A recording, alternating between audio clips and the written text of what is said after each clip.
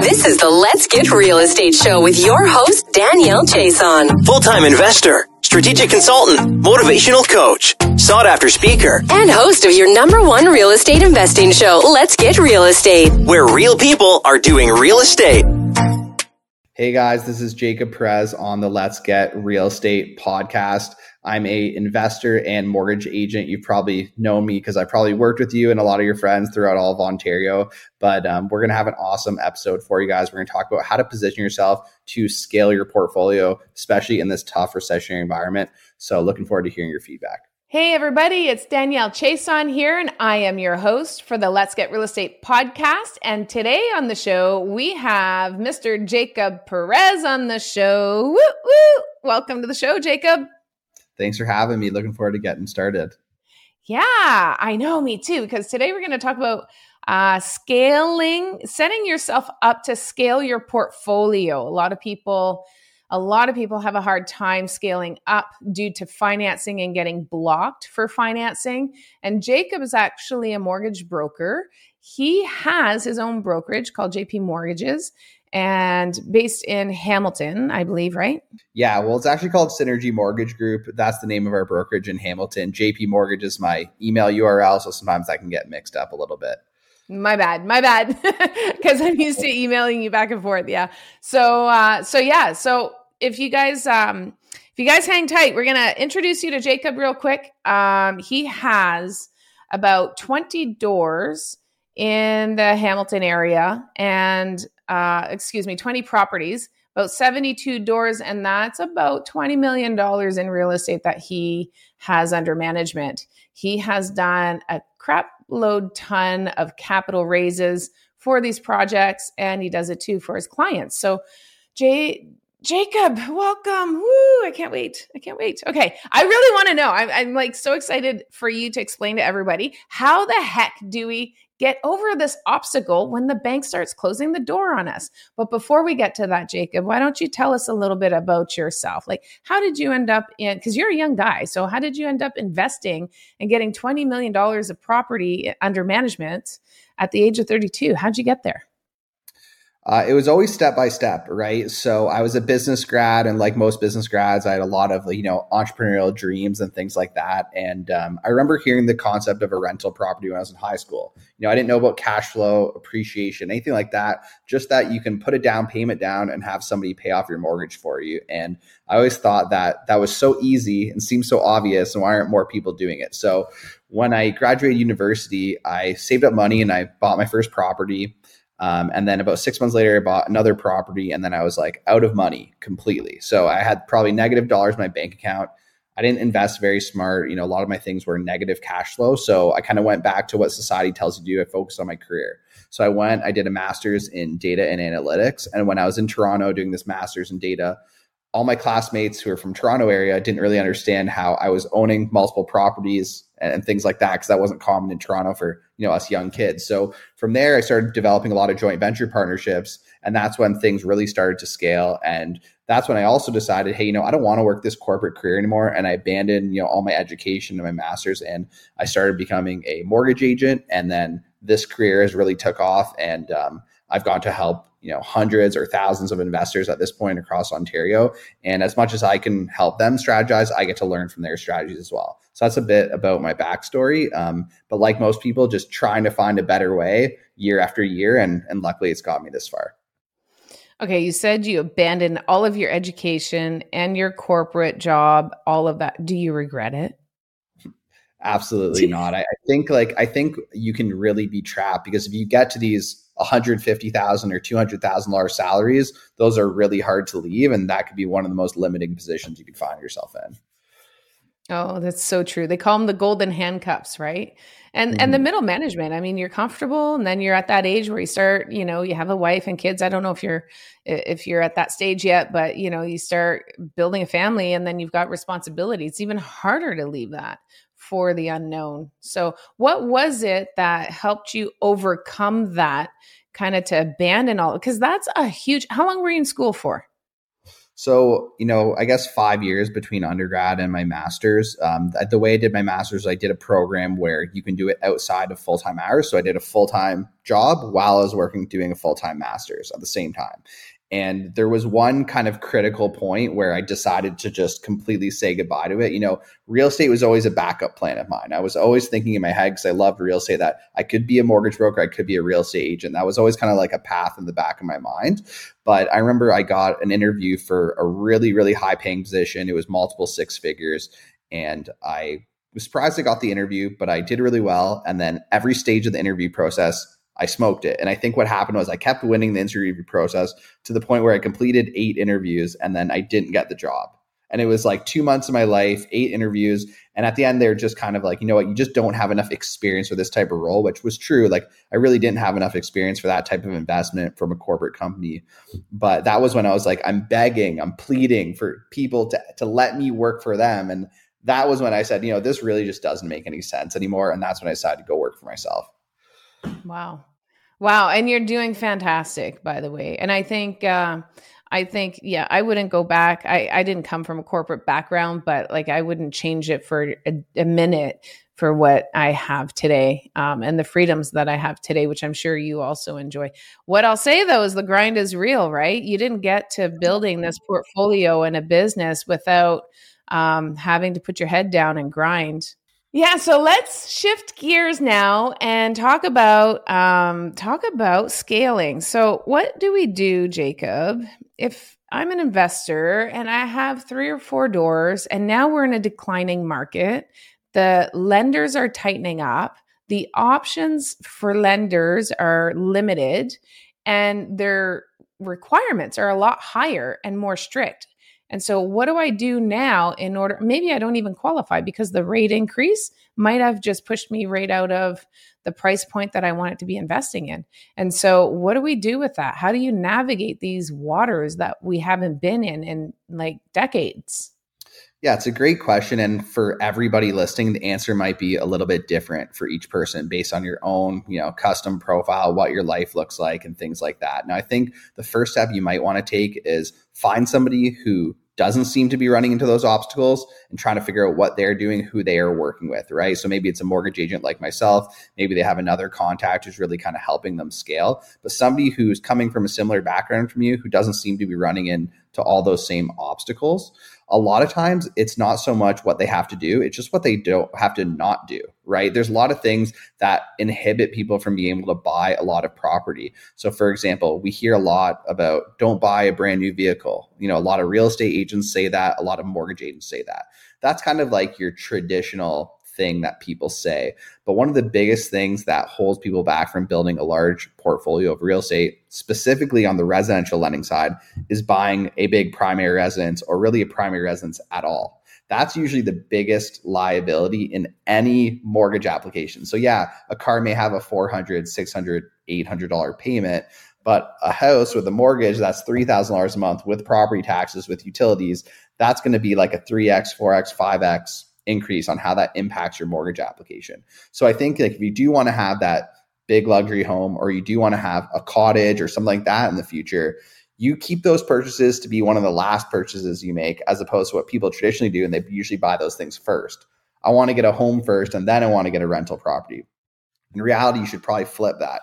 I want a house hack, and then I want to exit that property, move into another house. I could then house hack, right? Buy a property that could be conducive towards building a portfolio, not that old school mentality, which is starter home, hope it goes up in value to then, sell it and buy something bigger. So I think the primary residence is that elephant in the room that for some reason a lot of people don't want to talk about. You're not going to hear most real estate agents talk about that because they want to be able to sell their listings. If I'm a seller and my real estate agent is screaming, don't buy a primary residence, I'm like going to fire them and get a new listing agent, right? But in reality, the primary residence is definitely something that holds people back. One other thing we do with all our clients when we onboard them is we do what's called a portfolio analysis. So not only do we look at your income, your debt, what you qualify for, we actually evaluate every piece of debt you have. And we go, okay, if you are going to pay out the debt, here's the order in which you should pay out the debt. Sometimes the highest interest debt is not the debt that's impacting you the most in a mortgage application. The other thing is you don't necessarily have to pay out all your debts. Sometimes it's just one phone call to restructure the payment structure on that debt to then help you qualify for 100,000 more, things like that. So you might have an OSAP loan, which would be a student loan here in Ontario, and you might just need to make one phone call because you're paying it off on too aggressive of a fashion. Mortgage applications really boil down to one simple thing, and that's your monthly obligated payments versus your monthly income. So how can we make all our payments set up on the minimal possible monthly obligation in order to improve our borrowing ratios? So if you're buying a primary residence or a rental property, trying to pay that off with biweekly payments or on some version of an accelerated amortization, all that stuff is good if your goal is to pay off the property. But if your goal is to maximize your borrowing, that stuff's actually hurting you. So usually when we're having conversations with people, everything in life is opportunity cost. There's an opportunity cost essentially to everything. And really it comes down to, what am I trying to optimize? If my goal is to optimize my borrowing power, right? Maybe you don't quit your job right away, right? Maybe you hang on to the job a little bit longer, as opposed to jumping into your entrepreneurial thing. Or if you are going to jump into your entrepreneurial endeavor, just make sure before you do that, you're lining up partnerships that are going to improve your borrowing power, right? So there's always a solution for people, but I think it comes down to that simple: keep your costs low and keep your income as high as possible. And sometimes keeping your costs low is a little bit, how committed are you to it? And I think avoiding that big primary residence is one thing that will really help people grow. Or the Tesla. Or the Tesla, right? And one other thing just to add to that, which we kind of teach our clients on, and sometimes it helps them pivot their strategy a bit, is that the market you choose dictates how far you can scale very often. So it's going to be a lot easier to scale a rental portfolio in Sudbury, Ontario than it's going to be in Hamilton, Ontario, where I built the majority of my portfolio, right? The cash flow margins are not as large in Hamilton. So when you buy a rental property in Hamilton, even if it does cash flow, it's going to hurt your ability to service a mortgage a lot more than a fourplex that you pick up in Sudbury that might be listed at 500,000 or something like that. Yeah, no, that makes a lot of sense. So this is what I heard in order to set yourself up to scale. Don't buy primary residence or incur some big debt, unnecessary debt that you don't need to incur. I love what you said about house hacking. I mean, if you do have to live in it, you can house hack it and then make it a conversion, uplift the property, and then maybe pull out some equity out of that property. Or like you said, let that one sit, get some income on that one and buy the next one and rinse and repeat and do the burst strategy. The other thing you said, the second thing was pay down your debt strategically. And I love that because when you pay down your debt, that helps your debt service ratio. And the other thing that you mentioned with your income, don't give up your job because you want to keep that income so you can qualify. Now, having said that, what about, do you ever encourage your clients to maybe go and get another job or find a way to increase that income? There's different ways we can potentially increase that income. Maybe rent out your basement if you duplex it. That's one way. Or rent out a room and do short-term Airbnbs. Is there any strategies that you discuss with your clients? Well, absolutely. Right. Like, even if you have a property where you're not sure if you want to rent out, your basement unit or secondary unit, by creating a secondary unit, you can take your time to make that decision because we can have an appraiser assess what it could rent for. And if you're in the process of renting it with the majority of lenders, that's just as valuable as long as an appraiser can corroborate, hey, this thing could bring in $1,800 a month should they need the income. Right.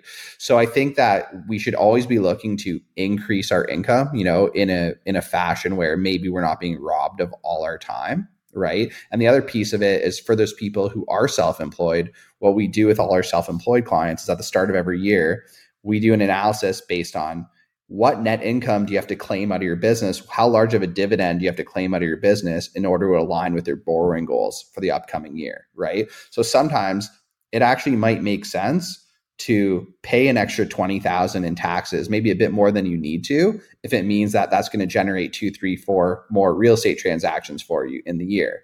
That's the opportunity cost, right? Or on the flip side, some people net their income down really low, and they see alternative mortgage rates that come with fees and much higher interest rates. And psychologically, they just don't even want to invest in real estate because of those higher interest rates.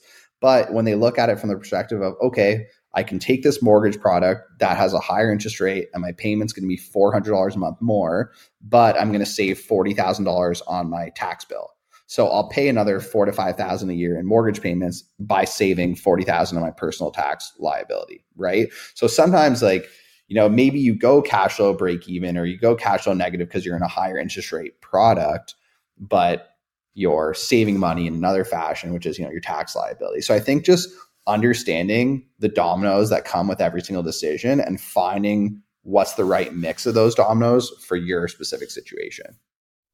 Absolutely. And I love how you say that, because everybody's situation, and this is what you started out with at the beginning of the podcast, everybody's situation is very unique and very different. And so I think speaking with an expert like yourself and talking about what debts do we have and how can we reposition certain things and find the weak links and fill those gaps, I think will put you in a stronger position. But everybody's situation is very different.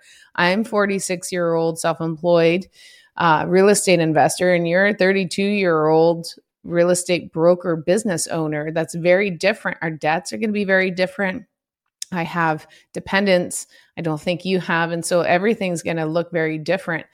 And so it's very important to talk to somebody like yourself who knows what to look out for. And so let's talk a little bit about, because you talked about the difference between going with an A lender by, somebody who's self-employed, bringing out more cash out of their business into their personal income so they can qualify, or the alternative, which you're talking about, is like private lending or a B lender, where the rates are higher, the fees might be higher.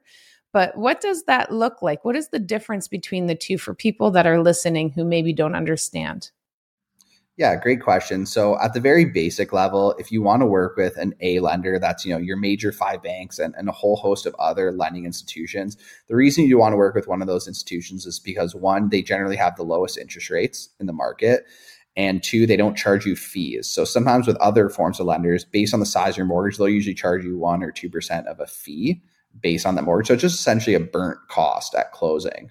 Now, when you're working with, A banks, you're going to get access to certain products. Now, sometimes there's comparable products on the B side. Sometimes there isn't, right? So I'll give you an example. If you want to buy a cottage with a major bank, you can buy it as a secondary home and buy it with as little as a 5% down payment.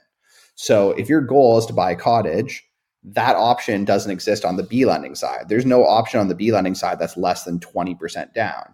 So if you're looking to get into a property with a minimal down payment and you're self-employed, well, then you're going to need to position yourself to borrow on the A side, right? So that's just one kind of key thing. So you got to kind of know what your strategy may be.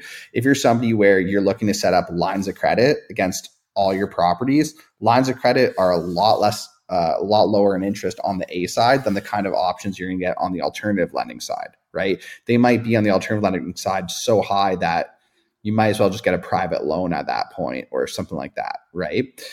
So, and also too, another thing is that alternative lenders, the good thing about them is that they'll look at shorter tenures of work history. So if you're self-employed, typically with a major bank, they want to see 2 years of taxes filed and put together an income for you based on that historical average.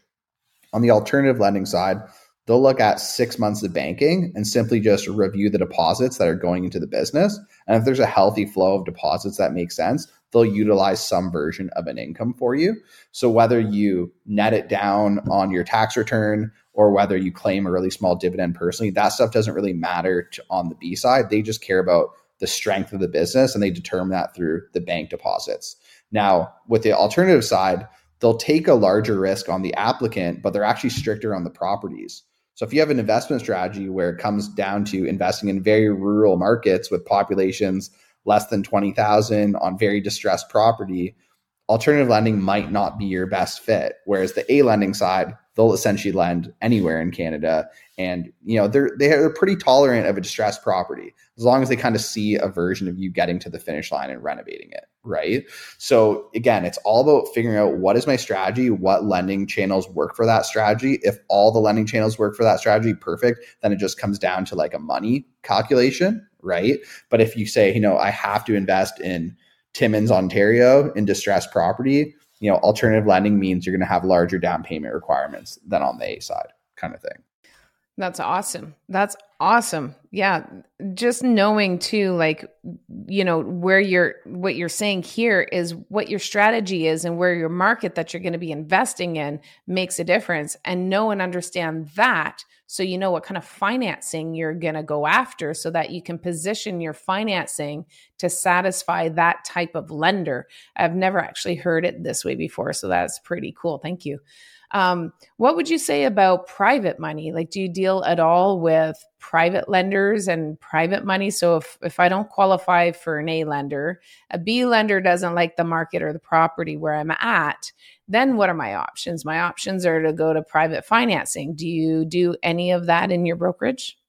Yeah, absolutely. I think private lending, it just goes hand in hand with investing in real estate, because often when we're investing in real estate, we're looking to uncover the properties that have upside. And generally the properties that have upside come with bigger problems. And when they have bigger problems, sometimes they're not habitable enough for a bank to finance, right? And that's where private money will come in. So if you're somebody who's looking to flip a house and you're buying a house that's already gutted to the studs and there's no kitchen, no bathroom, well, there's not going to be a banking institution that's going to fund that property, because they don't want to have to repossess a property that they deem is not marketable to put back on the market.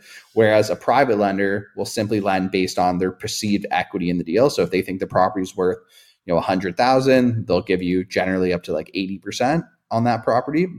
And private lending it's really great because there's no income verification or things like that. It's really just, is there equity in this deal, and is there an exit strategy? Can I see the person who's buying this property exit? And usually the exit is you're flipping the property or you're exiting through a different loan type. Maybe you're getting it into a state where the bank would finance it and then refinancing at that point. Or it's something like an apartment building, multifamily, and you're turning over 10 units, getting the rent roll up, and then exiting through a commercial loan or something of that nature. So private lending is great if you need to close really quickly on a property, if you need to close on a property that's really, really bad condition, or if you simply just don't qualify on the A or B side, but you can make money with a higher interest loan. A private loan is a great option for that as well. Let's talk a little bit about fixed versus variable mortgages, because right now in our economic environment, we have we have the bank that's raising the interest rates, and people are freaking out because they have variable mortgages.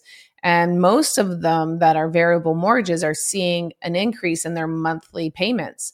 And so what would you say? Let's talk first about the difference between a fixed and a variable, and the pros and cons to each. Yeah, so there's two types of mortgages, and a few layers within that, but usually you have fixed rates and you have variable rates, right? And the fixed rates are very straightforward. You get an interest rate, it's 2%, 3%, 4%, whatever it may be, and it's fixed over a certain period of time, 1 year to 5 years, typically in Canada, somewhere in that range. Now, the benefit is you get the peace of mind that your rate stays consistent throughout your term. The downside is if you break that mortgage, the penalties associated with the fixed rate mortgages, if you want to refinance early, if you want to sell the property, if you want to move that mortgage into a lower interest product that comes to market, the penalties can be very, very expensive. If you're getting a fixed rate penalty at one of the major banks, these penalties can be upwards to around 4% of the balance of the mortgage, which is very high. If you get a fixed rate with some other types of institutions, you can get a lower penalty exposure, but some of these types of institutions are a little harder to qualify at. And then if you go with a variable rate mortgage, basically what happens is that you don't have a rate, but you have either a discount or a premium to the Bank of Canada prime rate. So the Bank of Canada prime rate is a rate that a lot of different lending products move off of, and the Bank of Canada gets together 8 times per year. They review the economy, inflation, a whole bunch of different measures, and they decide whether they're going to keep the Bank of Canada prime rate the same, they're going to increase it, or they are going to decrease it. So historically, there's very little movement in the Bank of Canada prime rate. However, in the short term, in the last 4 months, 5 months, we've seen unprecedented movement with the Bank of Canada prime rate. So people who have variable rate mortgages are seeing the rates skyrocket, really. And there's two types of variable rate mortgages. You have a adjustable rate mortgage and you have a static variable mortgage. If you have a static variable mortgage, your payment actually stays fixed throughout your term. It's the principal and interest within your payment that fluctuate. So you get put into a position where you're just paying down way less principal or no principal on your mortgage when the rate hikes keep going up, but your payment stays flat. That's the ideal type of product to be in. Not every bank offers it. And then on the flip side, you're in what most people are in, which is variable rate mortgage, where when there is a bank candidate rate increase, your payment goes up with it, right? And I think right now, a lot of us investors are seeing our cash flow dwindle pretty considerably in this market, right? Maybe you're somebody who is break even. Now you're in a really vulnerable position, and it's having us all go back to the fundamentals of real estate investing and factoring for a cash flow at a higher interest rate than it's available in market, right? A lot of things that we weren't doing because we were all on the gravy train for a long time. I think it's having everybody now come back to the fundamentals. But the big benefit of the variable is that the penalties to break them is very small. So a lot of investors want variable rate mortgages because they're refinancing, they're buying other property, they're selling the property, things like that. So when you break a variable rate mortgage, the penalty is traditionally 3 months of interest. So if you compare that to a fixed rate mortgage, it's usually about like 1/8 the cost. So usually in the past, any kind of fluctuation would be mitigated with the penalty savings. Nowadays, we're in a position where we may see that not being the case for the first time in like a short window of time. Yeah, I love that. And you mentioned too, and I know a lot of fellow investors and friends of mine that are really starting to feel the pinch on their cash flow, that they're kind of starting to panic a little bit because essentially the debt service has doubled since March, and it seems that it's continuing to go up. We have another announcement that's coming up in a couple of weeks, and the assumption is that it's going to be another rate hike. And so people are starting to say, like, I don't know what I'm going to do.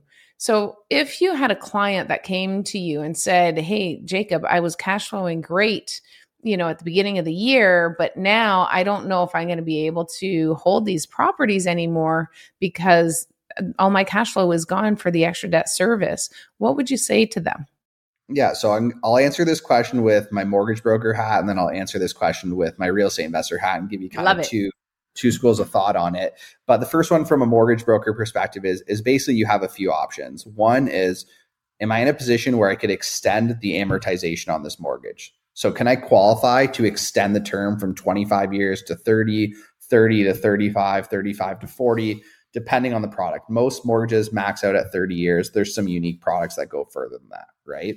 So the first step is, can I extend the amortization on the mortgage? The other question is, does it make sense just to swap it into a fixed rate option? So you can move it into a fixed rate. Maybe you don't want a 5-year term at these rates, but maybe you want a 2 or 3 year term. You might see another bump in rate, but at least you kind of stop the bleeding at some point, through a shorter term fixed option. And you don't need to qualify for that. That's the good thing. You just call your institution and ask them what the rate options are, and you can convert your mortgage to a 2 or 3 year fixed. You have to convert it to whatever the minimum is of the term remaining in your mortgage. So if you have 2 years left, your mortgage has to be at least 2 years. If you have 3 years left, it has to be at least 3 years. And then the other thing you can do is you can move it into a cheaper variable if there's bigger variable discounts out there, or into a static variable where maybe you just at least get the payment flexibility, right? So those are kind of your options as from a mortgage perspective. The other version is from an investor perspective. How can I generate more income from my property, right? So what a lot of people are starting to do now is they're pivoting, right? They're pivoting to medium-term rentals. They're pivoting to short-term rentals where they're able to generate higher income monthly. So that's something you might want to consider if you're in the position to do so, right? And then you just have to look at, all your rental units. Are you in a position to turn anything over? Are you in a position to, offer a tenant, a cash incentive to leave to get that income up? Like, there's a lot of different ways to look at it. But I think when you do have available units, like right now, for example, I'm renovating one of my units that had like a water damage, a flood. So I'm turning over a unit I already had. And it's like, maybe I won't put it as long-term rental. Maybe I'll pivot that one to an Airbnb and see if I can generate an extra, $800, $1,000 a month, whatever it may be, kind of thing. Yeah. And I think that's where the new environment that we're in is really pushing us to be even more creative than we've been in the past, because like you said, we had the gravy train to ride on and go with that. And anything we did, you just couldn't go wrong. The rates were low and values and rental rates were high. And so now everybody's really scrambling because now it just got real, right? Yeah. And you know what? I've always kind of like been uneasy with some of the culture of the real estate investing environment. And we're always talking about freedom. And there's a lot of talk about, retiring from the cash flow and things like that. I don't think that cash flow of rental properties is really a viable exit, unless, you're an old person and they're all paid off and things like that. But I think the importance of having an active business, right, is really important, right? And I think that is you're seeing more investors come out with, coaching courses, come up with like skills. I see some investors who are picking up, they're designing Airbnbs for other investors, like whatever it is, right? I think the importance of having an active business and having the ability to increase your income is really the kind of the theme to everybody, not just real estate investors, right? Because I think the people who are your traditional homeowner who are in a government job, well, those people, they don't have the ability to necessarily just jump and generate more income at their work, right? So I think, looking at your business that you run right now, how can I double down, triple down, or how can I get into an income stream where it is variable, where I can kind of ride the wave here and kind of keep up? Yeah, you know what? Having a business, and just to tie this into your mortgage hat, I mean, you're talking as an investor and how to survive as an investor is to kind of go vertical with your business or with your real estate investing, create another business that creates disposable income or cash flow for you to be able to live off of instead of the rental cash. I really think that's critical, but tying that into what you do for a living and what we're talking about, like getting financing, how does that help you get financing for the bank? It's not going to hurt you, right?